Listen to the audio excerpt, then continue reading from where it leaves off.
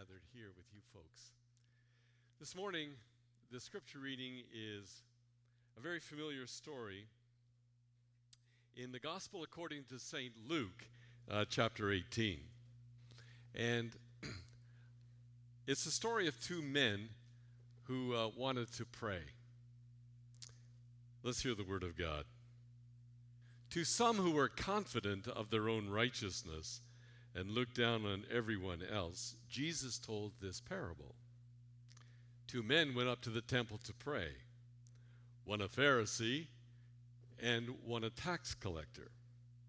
The Pharisee stood by himself and prayed, God, I thank you that I am not like other people, robbers, evildoers, adulterers, or even like this tax collector. I fast twice a week, and I give 1/10 of all that I get. But the tax collector stood at a distance. He would not even look up to heaven, but he beat his breast and said, God, have mercy on me, a sinner.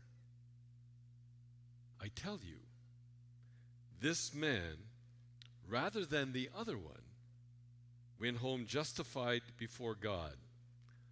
For all who exalt themselves will be humbled, and those who humble themselves will be exalted.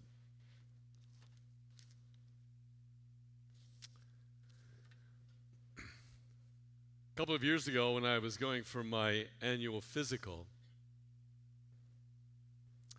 my wife said to me, have your doctor check your hearing. So my physician and I have been friends for a long time. He is actually a member of my congregation. I said to him, Bruce, how am I doing? He said, oh, you're checking out fine. I said, well, I think I need to have my hearing checked. So he sent me down the hall to an audiologist. They put me in a little room with a box, closed the door, did a series of tests, and then he said to me, I have some serious news to give you. I said, well, what's that? He said, you have a medical problem that only affects men. I said, really? And I said, well, what is it? He said, it is called selective listening. I'd never heard of that before. And I thought, this is amazing. But then he told me everything else was in good shape. And so one of the things that I have found to be really important is to understand that in our relationship with God, we need to understand that this is a process of communication. God speaks and we listen. We listen and God speaks. God listens to us and then responds back. And so it is this dialogue. And so this is an important facet of our spiritual journey. But I believe that there are prayers that God will not answer. I was at the cottage a couple weeks with my kids and my grandkids, and one of my 8-year-old granddaughters said to me, she knew I was coming here, so she said, so what are you going to talk on Sunday? And I said, well, I'm going to talk about a prayer that I believe God will not answer. She became very upset, and she said, what do you mean? Doesn't God listen to us, and doesn't he answer all of our prayers? And I said, honey, let me explain to you that there are some things that God will not answer because he's not listening, because we're not even talking to him. And it was sort of like a little light bulb went on in her mind. And so there are prayers that I believe God will not answer. Well, there's lots of religious words that can be used in the prayer, but you see, they're not really addressed to God. It's just pious talk, and we're addressing it to ourselves. And so in the reading that we had a few moments ago in Luke's Gospel, this is a story that Jesus told about these two men who went to the temple to pray. And I think their prayers give us insight into how we can begin to pray so that we can see power in our prayer life and begin to see some results that will actually transpire. So as these men go to the temple to pray, there are several things that they have in common. The first thing is they're both Jewish in their background, so they would understand the traditions and the rituals that would surround their prayer life. Both these men had a desire to pray to God, and their prayers were addressed to God. Oh God. But from that point on, the similarities are gone. So the first thing I would like us to look at in this is what I call the prayer that never made it. The prayer that never made it. And never made it because God really won't answer that prayer anyway. And we're going to begin to see why. So this first man who prays, it's all about himself. And it begins to focus on people who tend to think that they are somewhat righteous in their own life. That they've made it on their own, and because of that, they often will treat other people with contempt. You're not quite like I am. You're not as good as I am. And so this man was a Pharisee. Now, sometimes Pharisees get a bad rap, but Pharisees were very devout individuals. They would pray a minimum of 3 times a day.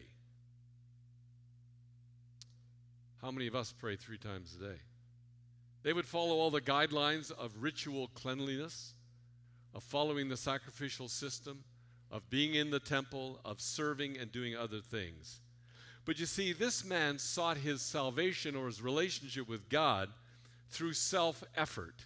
And he thought that everything that I am doing will automatically lead to me being a righteous individual. And so he believed that it was through his good works and his hard effort that he would attain eternal life.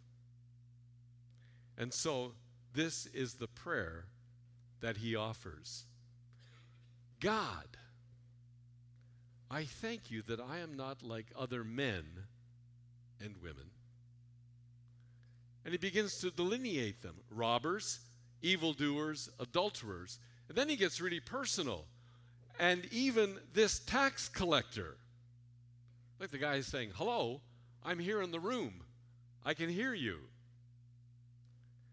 And then he went on to say, I fast twice a week, and I give 10% of everything that I earn. Kind of a religious prayer when you think about it. But the problem with this prayer is at least threefold. The first thing I would suggest is that his prayer was comparative. He thought he was good, especially when he measured himself against other people. And I think there can be a tendency for all of us to do some comparisons with other people. We can compare ourselves in terms of education. We can compare ourselves in terms of financial well-being. We can compare ourselves in terms of good health, whatever. And sometimes we compare ourselves spiritually against other people. And so this man thought that he was good when he looked at other people. And so he would elevate himself by putting down other people. And so he said, I'm not a robber. I am not a swindler or a cheat. I don't commit adultery. And I'm not like this tax collector. So there's the immediate comparison right there. In fact, he would view all of these people with great contempt, almost to say, these people don't count one iota. And so by putting them down and considering them to be nobodies, he saw himself really as a somebody. And when we look at the prayer, it's also interesting to look at the posture that this man took when he prayed. He stood to pray. Now, as you begin to explore Scripture, you will discover that there are different prayer postures that are laid out. Sometimes people will stand. Sometimes they will kneel. Sometimes they lie face down. Sometimes they look up. Sometimes they look down. There's a lot of different postures. But as I was thinking about this parable and looking at the posture of this man, he is standing. And as you listen to the words that he is uttering, I think his posture is telling us that he is showcasing his spirituality before everybody else. And he is simply saying, look at me. Do you ever have little kids who are trying something new? And they're saying, look at me, look at me. I'm going to go down the slide. Look how high I can go in the swing. Look at me. And he's saying, look at me, God. I'm not like others, especially the trash that I've just talked about. So this prayer was comparative. The second thing about his prayer was that it focused on externals. Look at all that I have done and that I continue to do. So I'm not like other people, but look at what I actually do. And so he begins to produce his religious credentials. He said, I fast 2 times a week. In the Jewish culture, they would fast on Mondays and they would fast on Thursdays if you were truly righteous. And then he said, I tithe everything I get. Everything I get. Wouldn't you love those kind of folks in church? You never have to worry about the budget. God, look at I give 10% of everything I have. Now, there's nothing wrong with fasting. There's nothing wrong with what he is giving of his financial resources. All of this can be good. Except Jesus condemned those kind of actions when it's just externals and has no internal reality. One of the most profound texts in the Bible on fasting. And fasting is a spiritual practice whereby people set aside the time that it would take to prepare food and even eat food to focus on a spiritual issue in their life that God is drawing them to. And it was very common amongst the Jewish people to fast every Monday and Thursday. But the prophet Isaiah in the 58th chapter says to the nation of Israel, you do all of these things, but God says, I can't stand it. I can't stand it because there's no internal change in your life.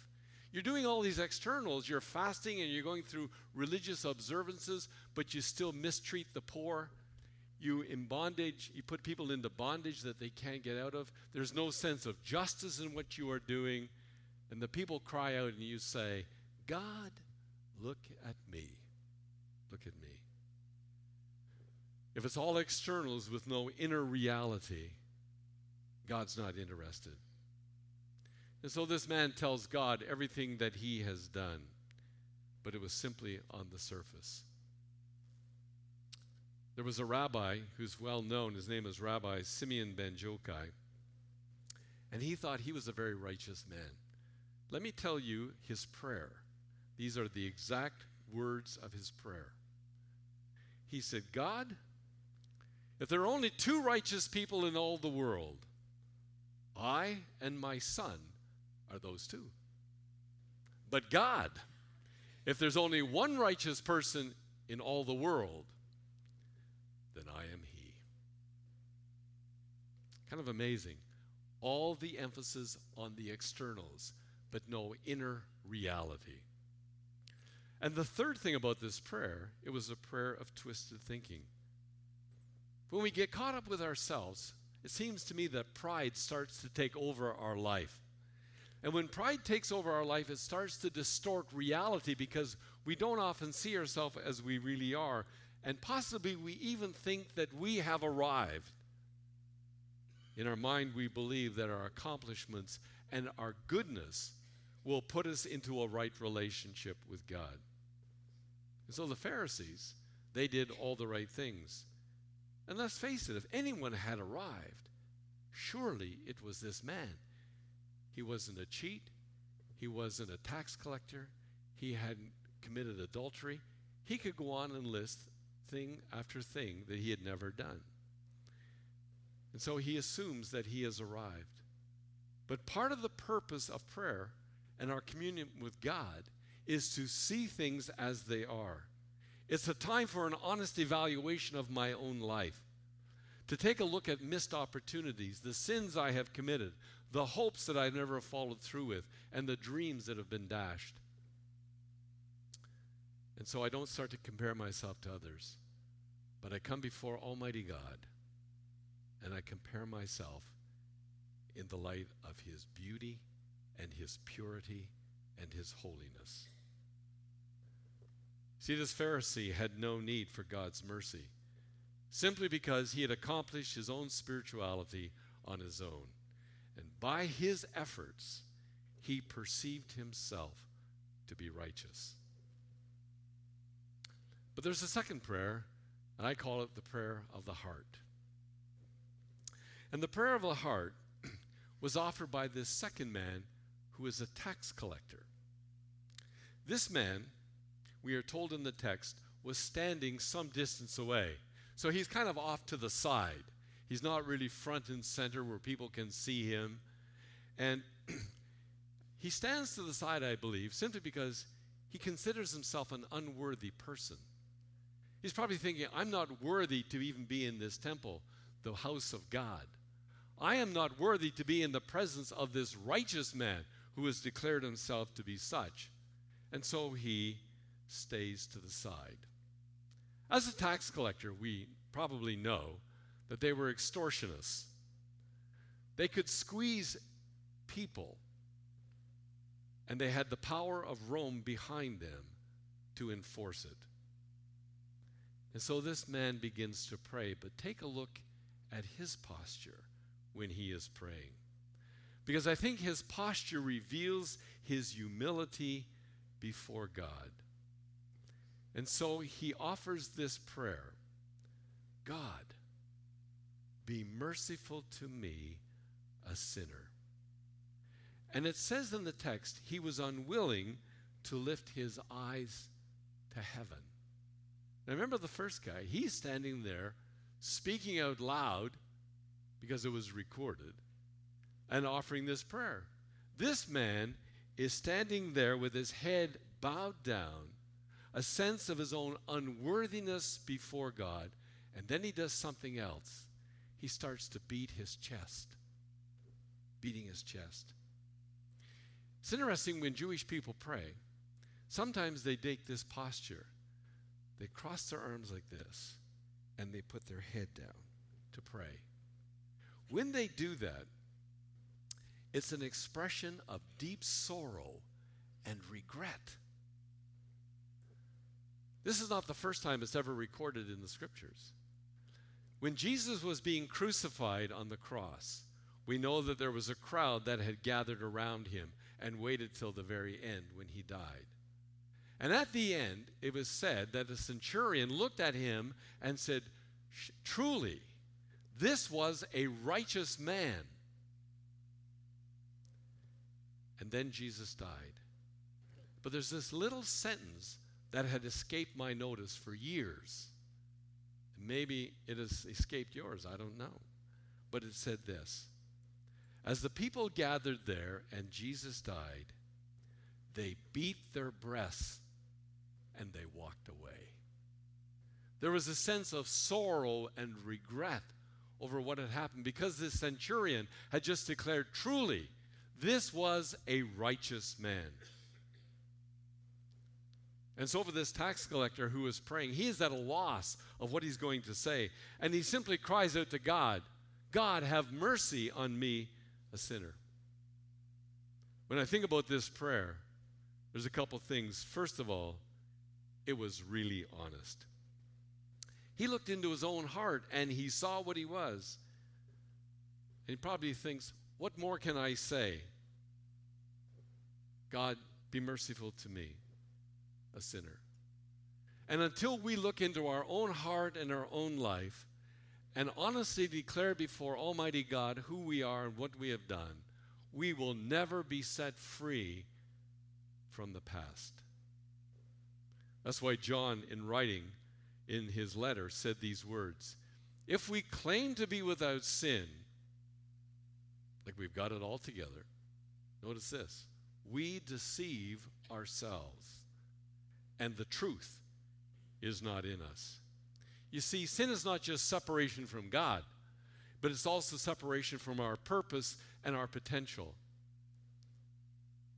we will never outgrow our need for God's love, for His forgiveness, for His guidance, and for His power in our day-to-day living. But the second thing about this prayer is this. It shows us that this man was not content staying where he was, but he wanted to grow and he wanted to move on. So as you think about your life, and I have to think about mine, are you content with where you are today? Do you believe that you have arrived and there's nothing more to be done or said until you stand before God face to face? One of the greatest leaders of the Christian church was obviously the Apostle Paul. Remember, he was a Pharisee. He was a righteous man according to the law. If you read his background and his credentials, you see how he fulfilled everything perfectly. But then he encountered Jesus and he discovered that this is an ongoing relationship whereby we grow day after day after day. And so he didn't think he had arrived, but he writes these words in Philippians 3. I have not yet been made perfect. But notice this, I press on to take hold of that for which Christ Jesus took hold of me. He had never arrived, but he's going to press on. He wants to be closer and closer day by day to the Lord. And if we're going to live fully in this present moment, then we need to day by day experience the presence and the enabling power of Christ more and more if we're going to move on.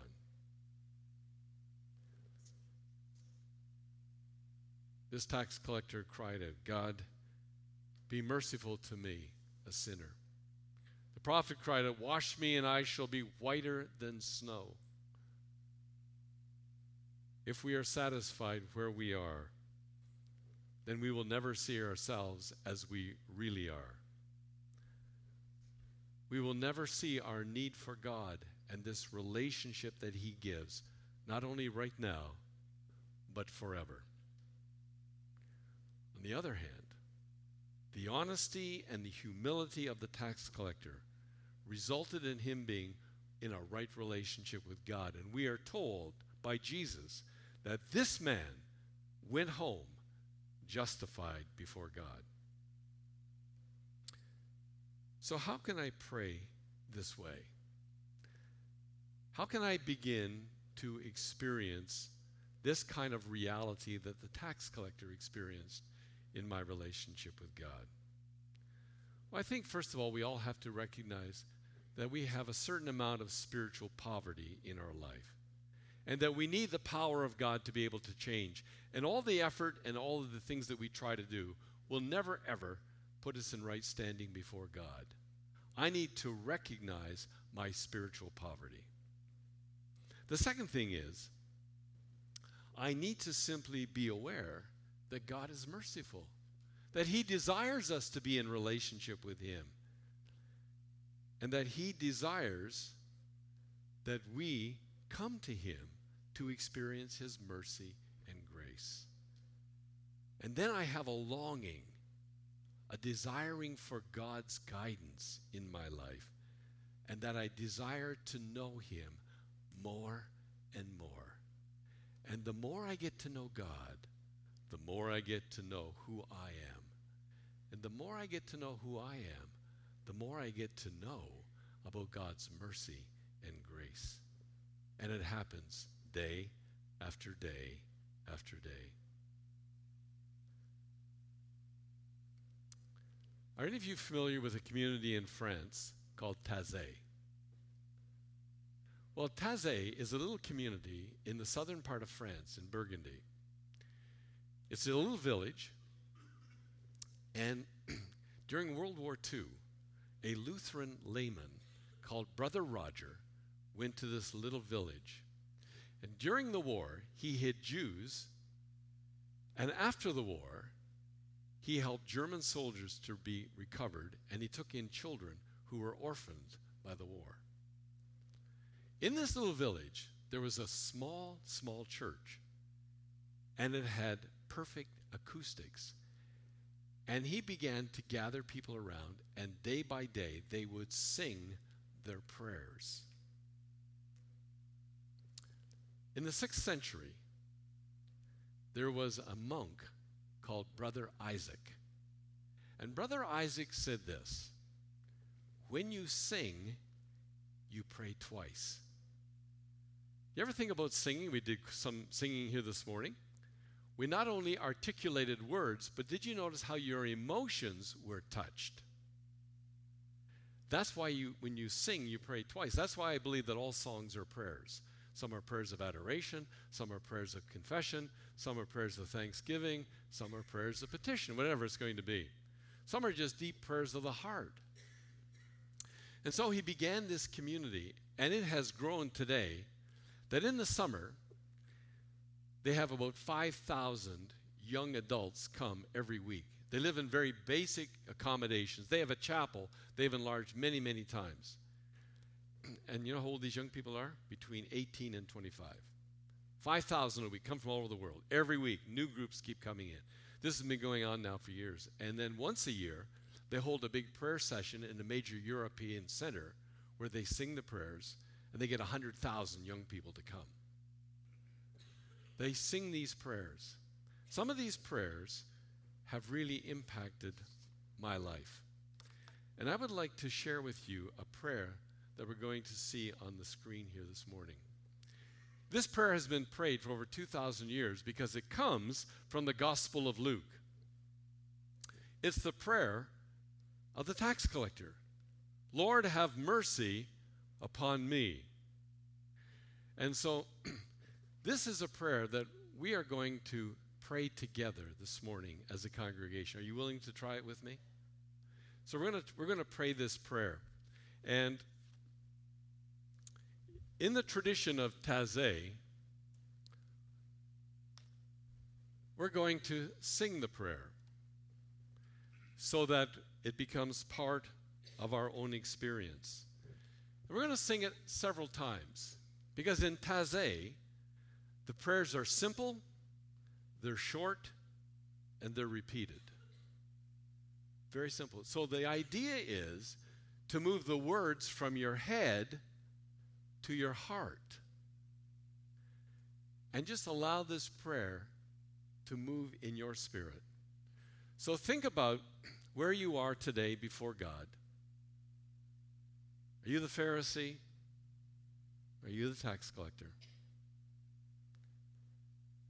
And as we come together, we're going to sing this. And at the end of the prayer, we're just going to be in silence for a couple of minutes. And we'll sing it a few times. It kind of goes like this.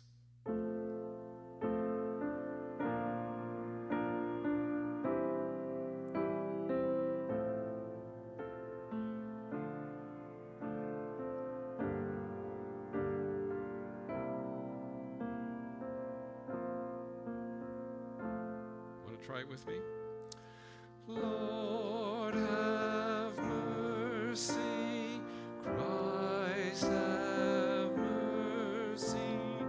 Lord, have mercy upon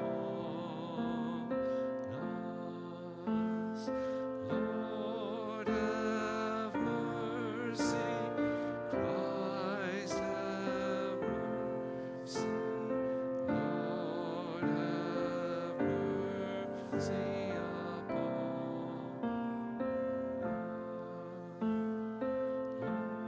Lord, have mercy. Christ, have mercy. Lord,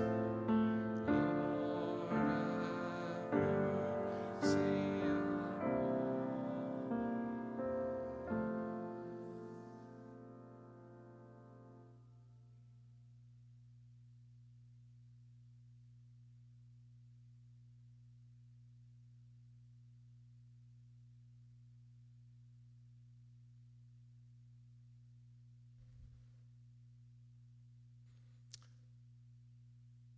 Lord, that's all we can really say. That you would have mercy upon us. That you would heal us, restore us, renew us. And by your grace, may we live fully in your presence, not only this day, but in all of our tomorrows. And we pray this in the strong name of Jesus.